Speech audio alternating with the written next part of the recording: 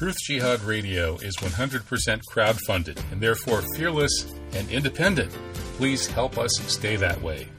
You can subscribe at my Substack, that's kevinbarrett.substack.com. Or you could send a one-time PayPal donation to truthjihad@gmail.com. Welcome to Revolution Radio. I'm Kevin Barrett. This is a Truth Jihad radio show going out on revolution.radio here every Friday evening live. It's noon to 2 p.m. Eastern, and I guess now it's 6 to 8 p.m. here in Morocco, where I'm broadcasting out of the studio. That is the rooftop studio on the Stut, meaning the Moroccan rooftop. So, we have an interesting show lined up here tonight. Assuming we can actually make it happen, it looks like we run into a little technical problem. The second hour, so far, no technical problems there. We are going to be bringing on some folks to talk about what really happened over in occupied Palestine on October 7th. First part of the second hour is going to bring on Ken Meyercord will join us. Ken Meyercord is the former Washington, D.C. cable news TV host, and he asks what really happened at that famous Israeli Woodstock, which accounted for half of all the Israeli civilians killed. What if it was never even attacked by Hamas? And we'll get into the details there in the second hour of the show. And then in the half hour following that, Sam Husseini will come on. Sam Husseini is a pretty well-known figure in journalistic and activist circles, also in the Washington, D.C. area, I do believe. And he's going to talk about his new article on Israel and the Kennedy assassinations. He also put out a great piece recently on To Save Gaza, Invoke the Genocide Convention. So that's the second hour. First hour, I'm trying to bring on Dmitry Orlov. Dmitry Orlov is well known for talking about the possible impending collapse of the USA. And we are trying to get him on here. Let's see what the progress is. Let's see. Yeah. Hey, Cap. Yes. Okay. Here's our producer Pat to explain how the heck we're going to try to get Dmitry on. So, hey, Pat, what's up? I don't know. I've never run into this. Okay, and he can either perhaps search for me and look for an unblock. Also, alternatively, you could call him on your phone and put your phone up to your speaker. Yeah, I don't have a working phone, so that won't work. Okay. So yeah. I wonder if there's some way if I try to send your contact to him. Okay. Yeah, you could try that. Yeah, so I just sent him your contact. Okay, this is him, and this is Pat. Please unblock him. It looks like Dmitry accidentally blocked you. He had no idea who you were. Well, Pat, what the heck is this handle you're using with these weird foreign characters? Oh, no, that's Pat Rabbit in Russian. Pat Rabbit in Russian. Pat Krolik. Krolik is rabbit in Russian, and the 3 is a Russian Z, of course. You might know that. Actually, my Russian it's all Greek to me because it's all kind of like Greek characters, except it's Russian. That's exactly where it came from. Yeah. Right. Well, I do Arabic, and I do French, and I do Spanish, and I can read a little bit of Italian and even a little bit of Portuguese, but Russian, no, even less than German, which is almost nothing. Nine Sprechen Deutsch, and even less of Russian. So anyway, I just sent Dmitry your contact handle here on Skype, and maybe he can figure out how to get in touch with you, or maybe you can send him a Skype invitation so he can send one back to you. That would work. I have never dealt with this. I've never run into this, a block, or how to undo a block, or anything like that. Okay, now he says he just sent you a Skype invitation, so wonder if that got through. I'm not seeing it yet. Okay. He says he did it, so... I believe it. He probably saw what happened was, you send him a Skype invitation, and these days there are a bunch of spam Skype invitations that can come through, and, people sometimes just assume that if they don't know who it is, they block it. Yeah, no, I introduced myself in the first sentence. I didn't Oh. even put smiling wave first. I put my introduction first. Huh. Oh boy. Yeah, he must. Well, wait, okay. Here we go. Let's see. Now I Sounds can. like we're on the path here to restoring communication. Let me see about an ad here. Let me get to the Who call. needs the Mossad and the NSA to screw around with our show when we have our own self-inflicted problems here? All right. It's so easy, isn't it? Okay. Maybe they should pay us for messing with our own shows. That might be a way to try to financially support the alternative media.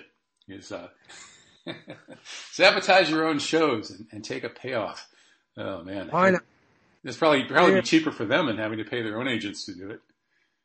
Okay, I'm calling Dmitry now. Okay. He joined. He is with us. Okay, thank you, Pat. All right, Dmitry. Hey, welcome. How are you doing? Good. How are you? I'm well. Hey, thanks. So, hey, you should learn not to block dicey-looking rabbits who chat you up in Russian on Skype.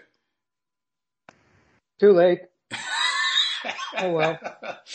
Yeah, I usually did it in time. Right. I block people who have like these like sexy, half-clad female profile pictures, but rabbit profile pictures, white rabbit profile pictures, I go down the rabbit hole with them. So noted. I will whitelist white rabbits from now on. Okay, there we go. We got the white rabbits whitelisted. Yeah. Black rabbits, you can blacklist them. Anyway, that sounds racist, but we're not going to go there. So Dmitry, it's great to have you back. How have you been? Good. Everything's fine. Yeah, and the U.S. hasn't collapsed yet, and I got out before it collapsed, so I guess that was probably a good move. You've been telling people to get out of the U.S. for a couple of decades, I guess, and I finally did this July. I moved to Morocco, so now I've got bleacher seats instead of front row seats for the end of American civilization, such as it is. Well, yeah, I followed my own advice and moved back to Russia, and so that was a really good decision, I think. Yeah, moving to Russia would be on my list if I were young enough to still learn Russian. But I didn't even know that Pat, the producer's weird, script below his white rabbit picture was actually Russian. Because as I told him, it's all Greek to me. So I'm I'm 64. I'm not going to learn Russian in this lifetime. I started studying Arabic at 35, so I have a sort of a slight leg up here in Morocco where I can fall back on French and Spanish. But so Russia is definitely the free world these days, isn't it? Compared to the U.S., maybe even Morocco. I hate to say it. Well, Russia is a little too free. They're always struggling to ban some newfangled thing that somehow sneaks in, and they're always kind of behind the curve on it, but sort of slowly catching up. But yeah, it's an extremely free place. Yeah. So, not sure where should we start here? Actually, okay, you've been writing about American potential collapse for quite a while, and I still think you and I we may live long enough to see your dire predictions come true. Every year it looks more like that. And you just wrote a really interesting piece, Wherefore Israel, suggesting maybe Israelis should also move to Russia. I thought that was a good suggestion. Oh no, I'm not suggesting that. They should make up their own minds, and I'm not an advocate for any kind of great exodus from Israel or anything like that. You're not going to personally ethnically cleanse them. Well, no, I really don't want any involvement in any of that, personally. But what I think will happen is that Israel will become an increasingly dismal place to be. And yet, on the other hand, we have this, an entire Jewish region, which is larger in size than Israel and much better supplied with just about everything you could ask for, just on hot standby, for the past, almost a century now. Great gift from the Russian people to the Jews. So why on earth wouldn't they make use of that. Just get over this chosen people thing. Get over this physical manifestation of quote unquote Israel, which is a phantom, and just get real and find themselves a homestead. So the next kind of Jewish toast is going to be next year in Khabarovsk instead of No, next in year. Birabidjan. Khabarovsk is a different region. Oh. Birabidjan. Oh, okay. Yes. So what's the biggest city in the Jewish autonomous region? Birabidjan. Birabidjan. Okay, gotcha. Next year in Birabidjan. I'll have to change that on my listing. So, as you point out, apparently that region is actually has more growth potential than Palestine. The weather probably isn't quite as good, though. Oh, the weather is perfect. It's below freezing for 8 months of the year. Perfect Russian weather. Right. The kind we like. Yeah. Well, that's what I left when I fled Wisconsin to move to Morocco, and now I'm in the Mediterranean climate. I don't know if I would want to go back to a place like that. Oh, I don't know. It's bracing. It's healthy, you know. You don't have problem with various nasty insects because all you have to do is turn the heat off for a few days and they all die. You know, it's great. It's wonderful. Well, that's a good point. Yeah, when we moved here to Morocco, the people who'd been in the house before us hadn't been careful enough with their food practices, and so there were these large cockroaches that we had to deal with. And I started having flashbacks to the David Cronenberg version of the Naked Lunch, William Burroughs' Naked Lunch, which is pretty horrific. I would not urge anybody to watch that, especially if they have a weak constitution. But we did manage to solve that situation without having to call in Russian-style winters or Wisconsin-style winters, which are the same thing, of course. In any case, the real reason why folks might want to leave occupied Palestine is the reason that Gilad Atzmon left and the reason that Miko Peled left, which is that, I mean, who wants to be part of a genocidal project, right? Well, yes, that's the genocide thing is sort of, it weighs heavy on the soul, I would say. So, it's like, it's a very sinful place from that point of view. And why would you want to jeopardize your immortal soul with shenanigans like that going on all around you? Why not just leave? That would be my thinking. The other thing is that, the reason that Israel exists is because of Jewish money from the U.S., no other reason. Now, how long do you think that's going to go, considering the state of finances in the U.S.? And yes, there are still people in the U.S. who consider themselves rich, but that's a phantom too. That's a phantom just like the rest of the financial system in the U.S. So once that gravy train leaves the station forever, what's going to become of Israel? I don't think that it has much of a chance. It's a project. It's an outpost. It's not a real country or nation or anything like that. It's just a colonial outpost, a beachhead. Right. And that Jewish money, one would assume, would eventually dry up. And of course, the taxpayer money that is pried loose by the Jewish lobby would eventually dry up as the U.S. dollar loses its supremacy and the U.S. empire has to retract itself. On the other hand, the Jewish lobby in the U.S. is so powerful that you could almost see occupied Palestine being the last place that they fold up their tents after they've taken out all the other 800 military bases surrounding the rest of the world. They might still be trying to prop up occupied Palestine. So, there is that fervent emotional commitment to it among that really wealthy and influential segment of the population.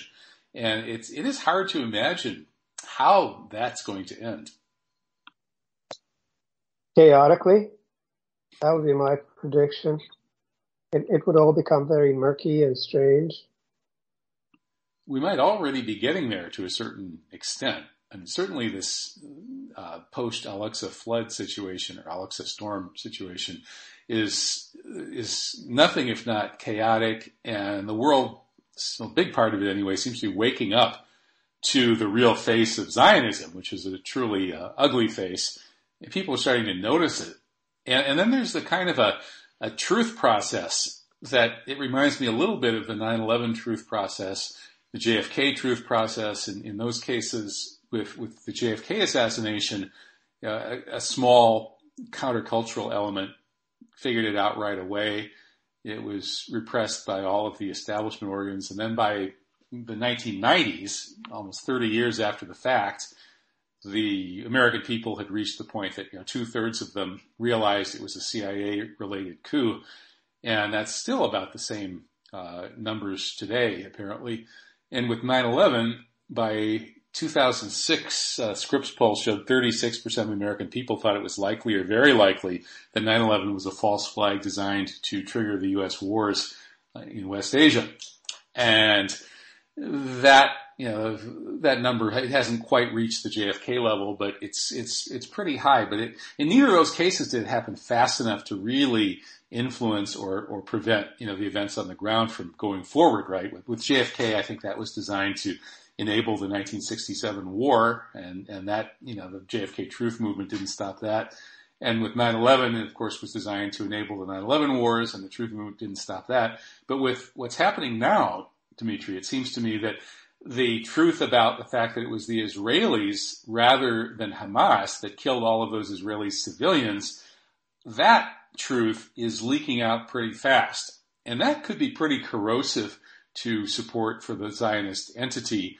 And you wrote about this in your recent piece, Wherefore Israel. Do you think that corrosive truth might actually spread fast enough to change history? Well, okay, first of all, let's back up a little bit. Israel has lost the narrative. It has lost narrative control. The entire world now relies on various alternative and social media to get the messages out. And the messaging coming out of Gaza and the West Bank is very, very crisp, backed up with facts and videos, in spite of the fact that Gaza doesn't even have internet access. Somehow all of that information is leaking out. So you can see, you don't just have to look at the number of 30 plus Merkava tanks getting blown up. You can actually get videos of each one. And so, the entire world, minus the US, knows what's going on. They're quite aware that Israeli propaganda and with it US propaganda is to just be completely written off and disregarded. They're quite aware that everything that comes out of mass media in the US is lies. That has happened. And the change is irrevocable. Basically, Israel has lost its voice in the world. From now on, it's going to be disregarded. Now, in terms of what that does to American politics, well, there are 2 points to be made there, I believe. The first is, don't even bother waking up the Americans. Just hand out some fentanyl patches and let them, linger, convalesce, whatever it is they're doing, because they've blown it as far as taking control of their government. They've just completely blown it. The Republic is no more. And in terms of their support for Israel, well, how do you support Israel if you're broke? And that's another thing that Americans have a lot of trouble wrapping their brains around, is that their country is broke. Right now they're still sort of running on fumes. The printing press is broken. The lending machine is breaking down as we speak. Every single auction has more of a tail than the previous one, and the interest rate on federal debt is going through the roof. The entire discretionary spending part of the U.S. federal budget is getting swallowed up by interest payments.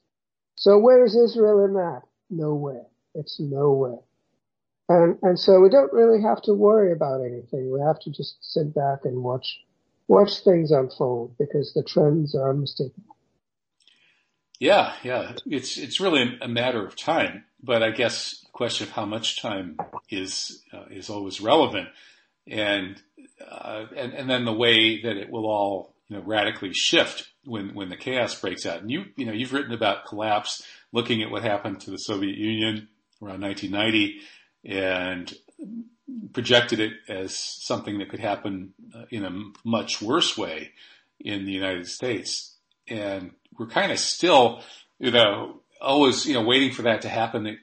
It could pick up steam really at any time that, there's a huge blow to the economy. And we could imagine a sort of trigger as, for instance, if the shipping lanes in the Persian Gulf got cut off, suddenly world oil prices go way, way up, and a catastrophic world depression hits, and suddenly the U.S. is unable to prop up its financial pyramid. There are also, I suppose, more and worse military defeats, like what looks like is looming in Ukraine, could also have that kind of effect. At this point, how many years are we talking about, and what kind of scenario do you think is the most likely one? Well, collapse in the United States has been going on for years now. Probably a good point in time is 2008. Ever since then, the direction of collapse has been unmistakable and irrevocable. One thing to be understood is that catastrophism has nothing to do with collapse. We're not talking about something that happens once and suddenly. It's a process. It goes through various stages. Sometimes one stage outpaces another. So political collapse might outpace commercial collapse. You might have a complete idiot for a president, and the entire political system becomes unworkable for a while. Or you might elect somebody who is a little bit more sane, and then it looks like a political recovery of some sort. Commercial collapse, the looting of all the stores and closing of all the stores all over the place might go on forever, or somebody might put a temporary halt to it somehow, and then it would resume again. Financial collapse, same thing. Half the households in the U.S. are on some kind of federal support.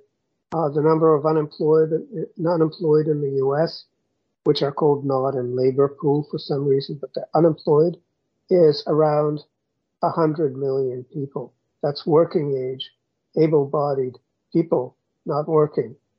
An economy can't go on being some kind of a world-class economy or any sort of an economy with that sort of labor participation in it.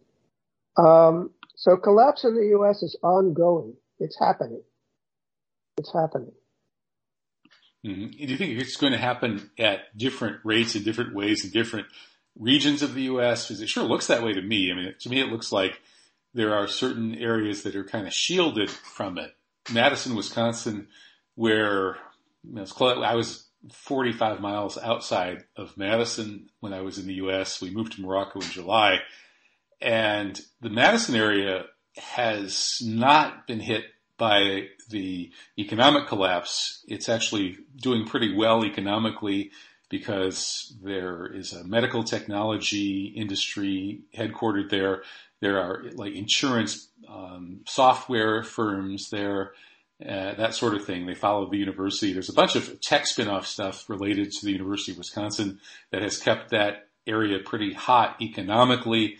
And it's culturally weird and somewhat chaotic for all sorts of reasons. The liberals have all sorts of bizarre fetishes, ranging from their dealings with black folks who move up from Chicago to their attitudes towards gender and sexuality and things like that. So there's all sorts of cultural decadence, but the economy there is still thriving.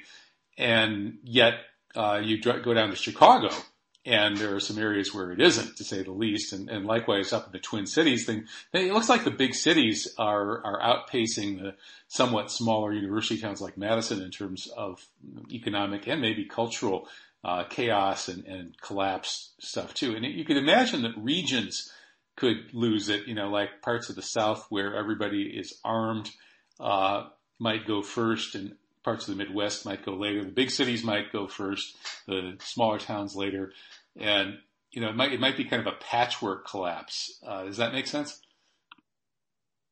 Well, it's been going on. Again, collapses has already been happening for a while now. Now, a few data points that tell you that it's happening is, for instance, some Venezuelans who moved to the Chicago area have decided to move back because Chicago is less safe and less prosperous than Venezuela. Another statistic is that young African Americans in the U.S. run 3 times the chance of getting shot than American troops in combat situations.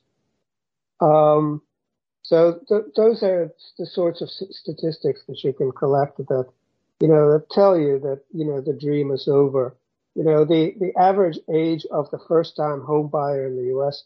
is over 40 now. Well, that tells you that people cannot start families. And if people can't start families, that means the country is going biologically extinct. Never mind that they're getting, refugees from all over the place, or aliens and whatever.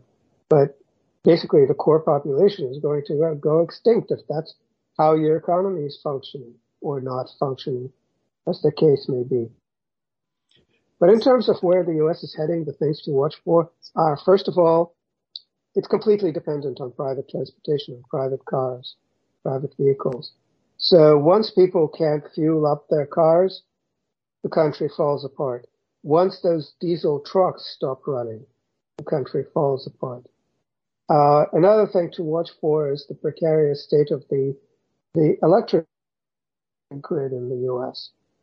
It depends on a handful of VLTs, very large transformers, all of them imported from either South Korea or Germany. And the replacement timeline for them is years. So a few little mishaps here and there, and the U.S. no longer has it for years. And it only takes about 2 weeks for the process to become unstoppable, the process of dissolution. Yet another thing to watch for is the bankruptcy of the federal government. It's been sort of a slow-moving process, but, the way things and people, whatever countries go bankrupt is slowly at first and then all at once. So when all at once hits, the federal government can no longer spend money. And as a result of that, the United States falls apart. Sorry, states, you can all go your separate directions, but they can't. They're just as bad in terms of governance as the federal government. So most of them. So that's going to be the point of dissolution, where you don't have interstate transportation, you don't have local transportation, you don't have electricity, and you don't have a federal government. Well, you mentioned that first-time homebuyers in the U.S. now are on average in their 40s, and that indicates that the younger folks are not doing well economically. And then ideologically, they also seem to be turning against, forming families and reproducing. And I wonder how that lines up with Peter Turchin's work. Turchin argues that the key factor driving political instability in many cases, the political instability responsible for the fall and collapse of states and civilizations, is related to the overproduction of elites who no longer have enough slots for all of the contenders for those elite positions. And right now we have that situation where there's this younger generation, some people call them Generation Z, that is not doing well economically. They can't buy homes. They're ideologically brainwashed against all forms of tradition and pride in their heritage. And yet, in some ways, you have to love them. They at least understand Palestine better than their elders do. But in any case, it seems that process of elite formation being blocked by these structural factors, not enough slots for people competing for elite positions, could be happening in spades in the U.S. now. Turchin seems to think so, especially since we have the boomers, hoarding all the wealth. These aged boomers tend to be very well off. That's where most of the wealth is. And then this younger generation Z has sort of nothing, and they're all competing for these slots, and that might be driving some of the so-called radicalization among them. We have right-wingers too in that generation making their mark, and I see them in the comments at the UNS Review and have to admire some of the smart ones. Anyway, you think that Turchin's theory is right, and does that apply to what we're seeing in the United States?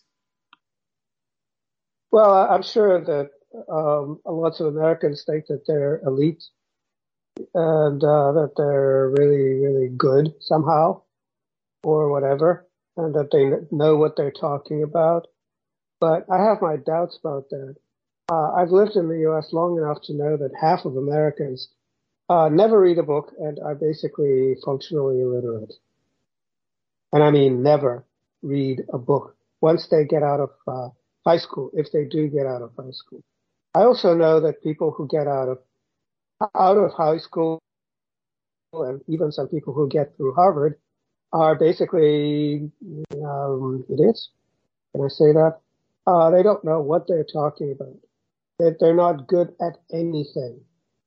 But there is this culture of entitlement. Give me a cushy office job with access to lattes and mochaccino brownies and a rec room where I can play ping pong, or I won't work at all.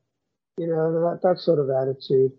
So there's quite a lot of that as well. Basically, it's a bunch of spoiled nincompoops. If you want to call them elites, fine, but basically they're just people who don't want to do any of the hard work. And, the wages of that are going to be nil. Yeah, well, I was using the word elite just in Turchin's sense. I wasn't using it pejoratively. I wasn't using it as a compliment. I was just kind of using it to mean the upper strata of society that manages to grab the lion's share of the resources and live comfortably. And that part of society where people are struggling for power and prestige and so on and so forth. And I think the fact that that strata of society in the U.S. has become less competent is obviously a sign of cultural decadence. Do you think Israel is facing something like that too? Because certainly the IDF performed miserably on October 7th, as you mentioned. It seems that they, it set up this high-tech prison system around the concentration camp wall of Gaza.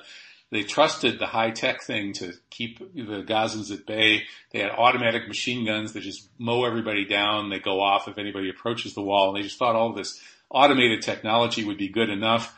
And the Gazans were able to blind them by using drones to take out the cell towers and take out the communications and control apparatus and then break through. And then the Gazans won the stand-up fight with the IDF repeatedly. And it turned out the IDF then seemingly panicked and invoked the Hannibal Directive. And quoting from a actual IDF officer, Air Force guy who participated in this, they invoked mass Hannibal, which can only mean the Hannibal Directive that orders using heavy artillery to take out both hostages and hostage takers to prevent the political liability of hostages. So they apparently deliberately mowed down a lot of their own civilians. They may have also accidentally taken out their own civilians in crossfire that was mostly Israeli fire. They may have actually destroyed a whole line of automobiles fleeing from that music festival. And they may have all been Israelis, basically. There may have been no Hamas in there at all. Ken Meyercourt is going to talk about that in the second hour. In any case, all of this adds up to an atrocious performance by the IDF on October 7th. And I'm wondering if you think the same kinds of factors that are involved with the U.S. elite becoming so incompetent may be at work in Israel as well. Well, yes, there are two parts to it. One is that the IDF didn't just fall on its face on October 7th. They fell on their face ever since, every single day.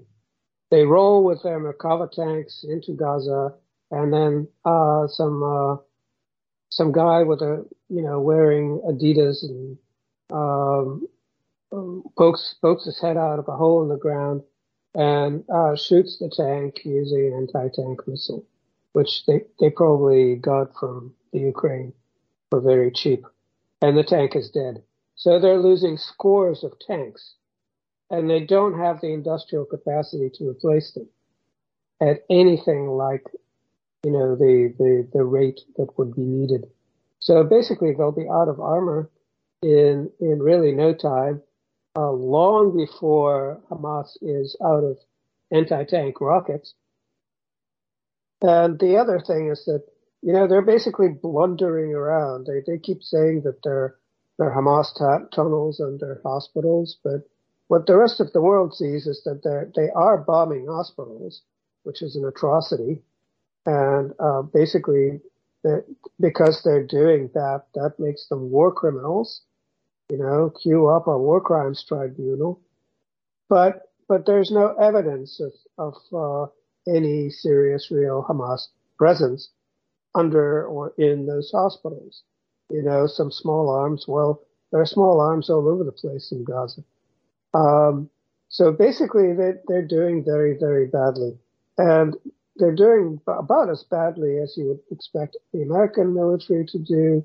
Now, there's a similar thing happening between the Israelis and the Americans. Is that they're basically sitting ducks.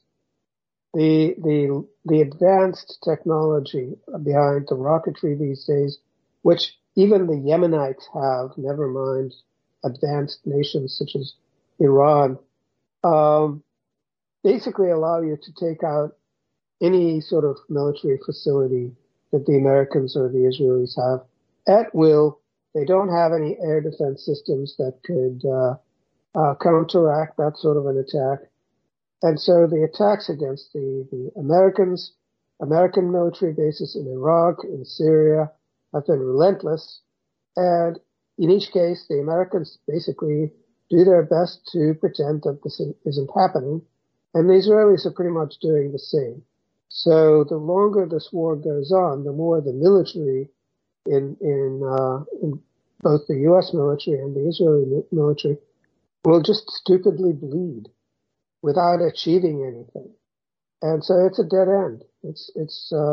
There isn't going to be any serious military victory over Hamas or Hezbollah or the Yemenites or anyone else. Well, I agree. What do you think about the fact that a whole lot of the so-called, conspiracy community or truth community, the kind of people I've hung out with ever since I got involved in the 9/11 truth movement, seem to believe that October 7th and the Tufan al-Aqsa or Al-Aqsa storm operation was all some sort of big setup by Israel so that Israel could go ahead and genocide Gaza in order to take Gaza for themselves and then have an easier shot at stealing the gas offshore. Now, to me, that seems highly unlikely, given, as you say, how atrociously Israel has performed, how embarrassing this is, and how it looks like it's likely going to contribute to the end of Israel. If they did this deliberately to themselves, they would have to be pretty stupid. At least that's my take. But my conspiracy friends, a whole lot of them, keep pushing back. And a couple of them are actually really well-informed people. Most of them don't know anything about the region, but there are a couple who do. And so anyway, I'm just wondering, do you think there could possibly be any truth to that? And if not, why do all these people seem to be thinking that? Oh, well, people always love conspiracy theories. You can't stop them from thinking that way. But is there any evidence, hard evidence, at their disposal? I doubt it. In which case, there's nothing to talk about. Right. Yeah. Well, the evidence that they cite to me is pretty unconvincing. Warnings from Egypt, but we don't really know the nature of those warnings. Moving Israelis military over to the West Bank due to the unrest around the Zionist settlers desecrating the Al-Aqsa Mosque, et cetera, et cetera, et cetera. A lot of kind of vague stuff that it's not, to me, it is a little bit like, but not nearly as powerful evidence as some of the pre-9/11 activities, the 46 drills around 9/11, 27 of which happened that day, including moving all of the U.S. air defenses up to the North Pole to run an exercise imagining a Russian attack and things like that. There's around 9/11, there's a lot of very convincing circumstantial evidence that there was a major, orchestrated plot. But around this Alexa storm, it looks to me like there isn't. And more importantly, that whoever did 9/11, the neocons and the Zionists, of course, knew that they would benefit. Obviously, they're going to benefit if they can get away with pinning this on radical Muslims. Yet, with this Alexa flood operation, Alexa storm, how could Israel really, have any confidence that setting themselves up for such a crushing and catastrophic defeat that has utterly ruined the reputation of the vaunted IDF is going to somehow play out in their benefit? So, to me, it's that the who benefits argument, which works pretty well for 9/11 conspiracy theories, does not work so well for this one. Well, for 9/11, the key question is, how do you take out 3 skyscrapers using 2 planes? Right. I mean, it basically, if you can answer that arithmetic conundrum, then yes, the official story is fine. If not, then you have to dismiss the official story. And that's a good starting point for just about anybody. With the Al-Aqsa flood and October 7th, it's just a big hot mess. And it was, in a sense, inevitable because there was a point to how far Hamas could be pushed and how far the people of Gaza could be pushed. It was an absolutely inevitable uprising. It was a matter of time. And so why did it happen then as opposed to 2 weeks later or 3 months later? Well, it may have something to do with the realization that the Arab world, or actually the rulers of the Arab world, were ready to leave the Palestinians behind for their own, for the sake of their own greed, because they saw that there was a bit of money to be made by cooperating with the U.S. and with Israel, and the Palestinians be damned. And so the Palestinians had no choice but to up the stake, to double down. And the other thing is that,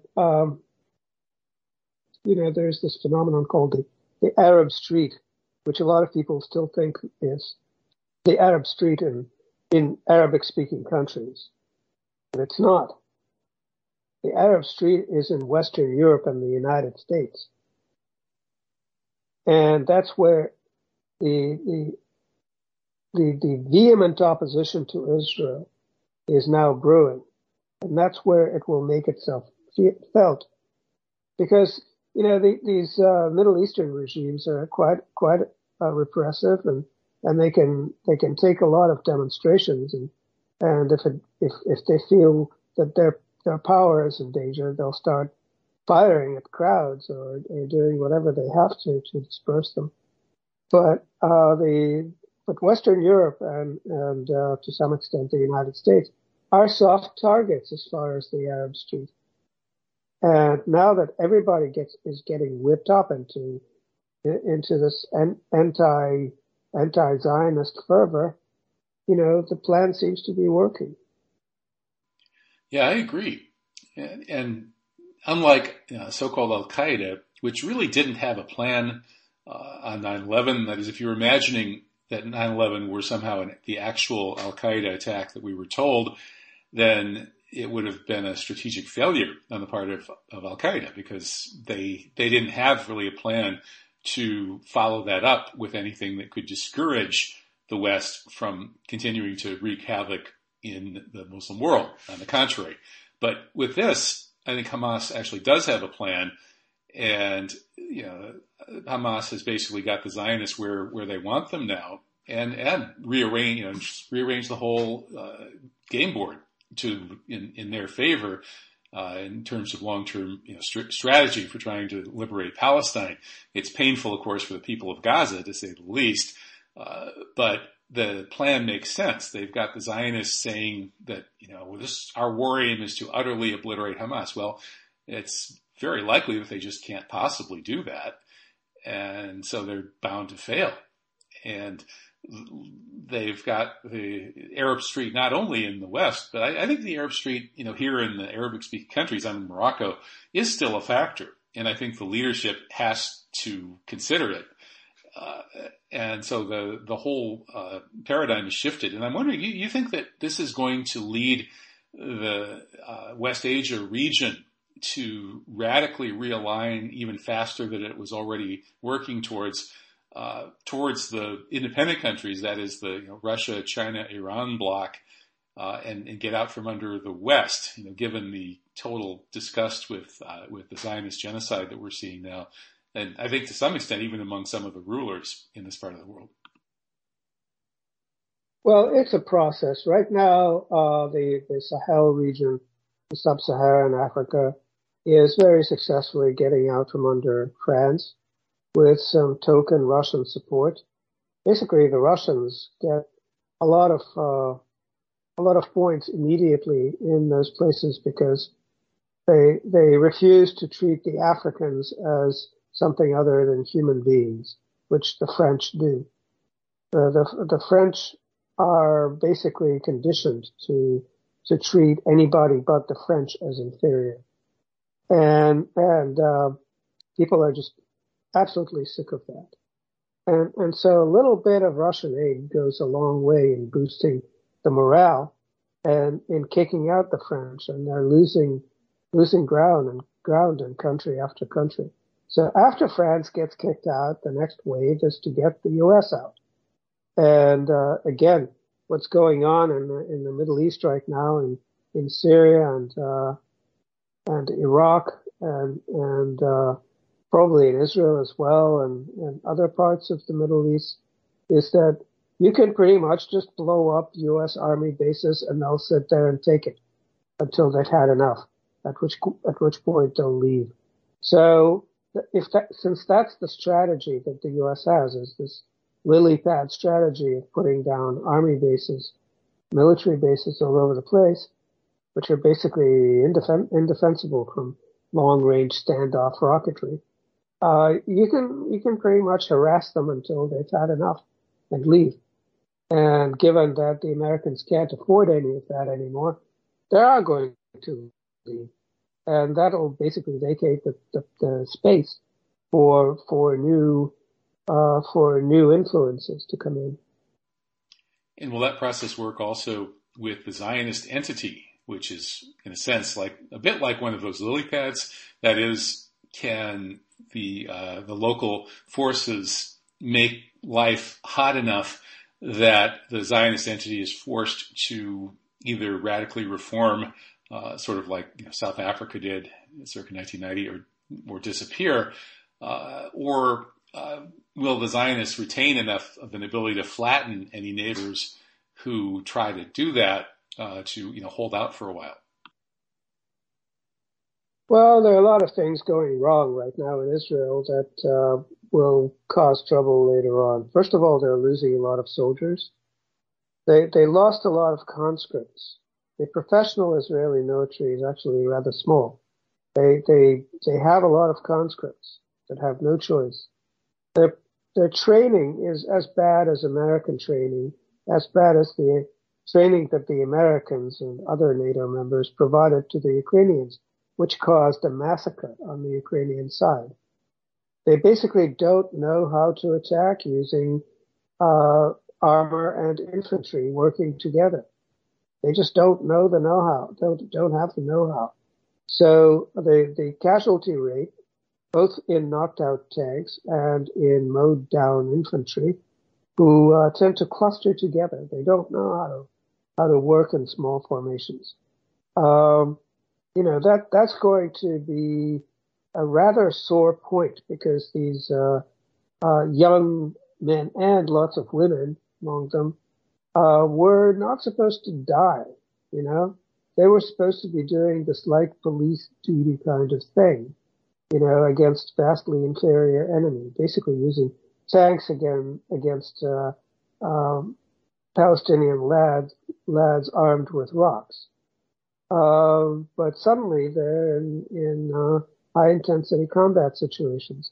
So I don't think they'll hold up under stress. And I don't think society, the parents and grandparents of these kids, are going to hold up under stress. So that's going to happen. The other thing is that right now there's a military operation going on which will be extended for as long as possible because the Israeli government has no public support outside of that military operation. So while the military operation is ongoing, people don't want to raise political trouble. But as soon as the operation ends, which it will have to at some point, basically the Israeli military will run out of material. They're running out of shells already.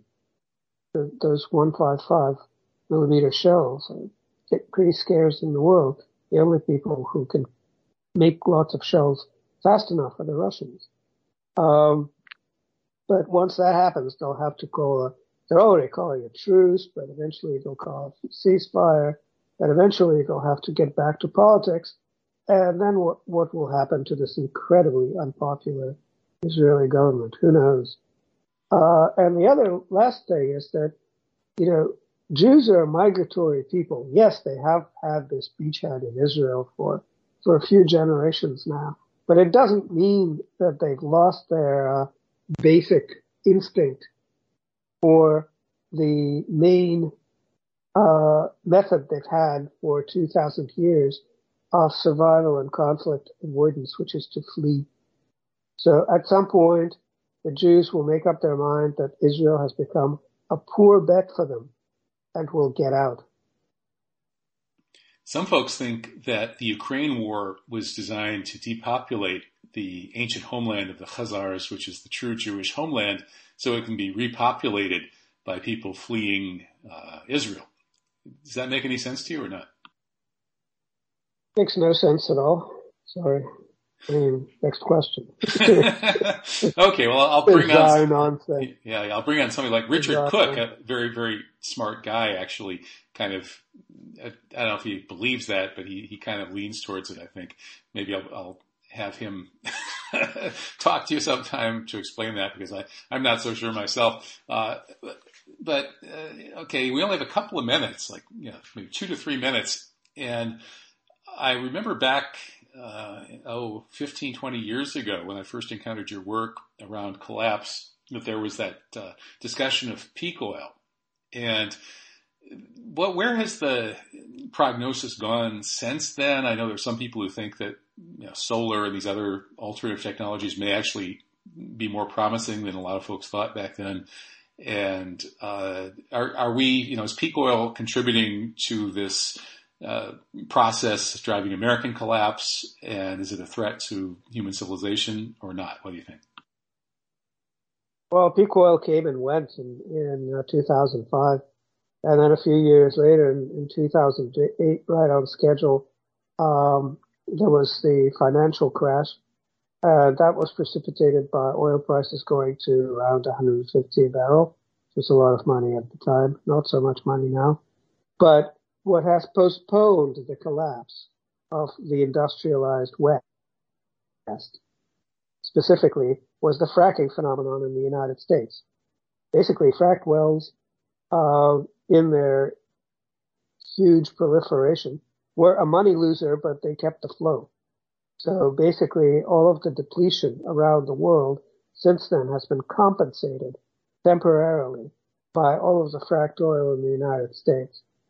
But basically, growth in the fracked oil patches in the United States, except for maybe for Permian, has stopped. It's on a plateau, and given the depletion rates of fracked wells, the decline is going to be as precipitous as the increase. And the United States has no ability to import enough oil to keep its economy running once fracked oil runs out.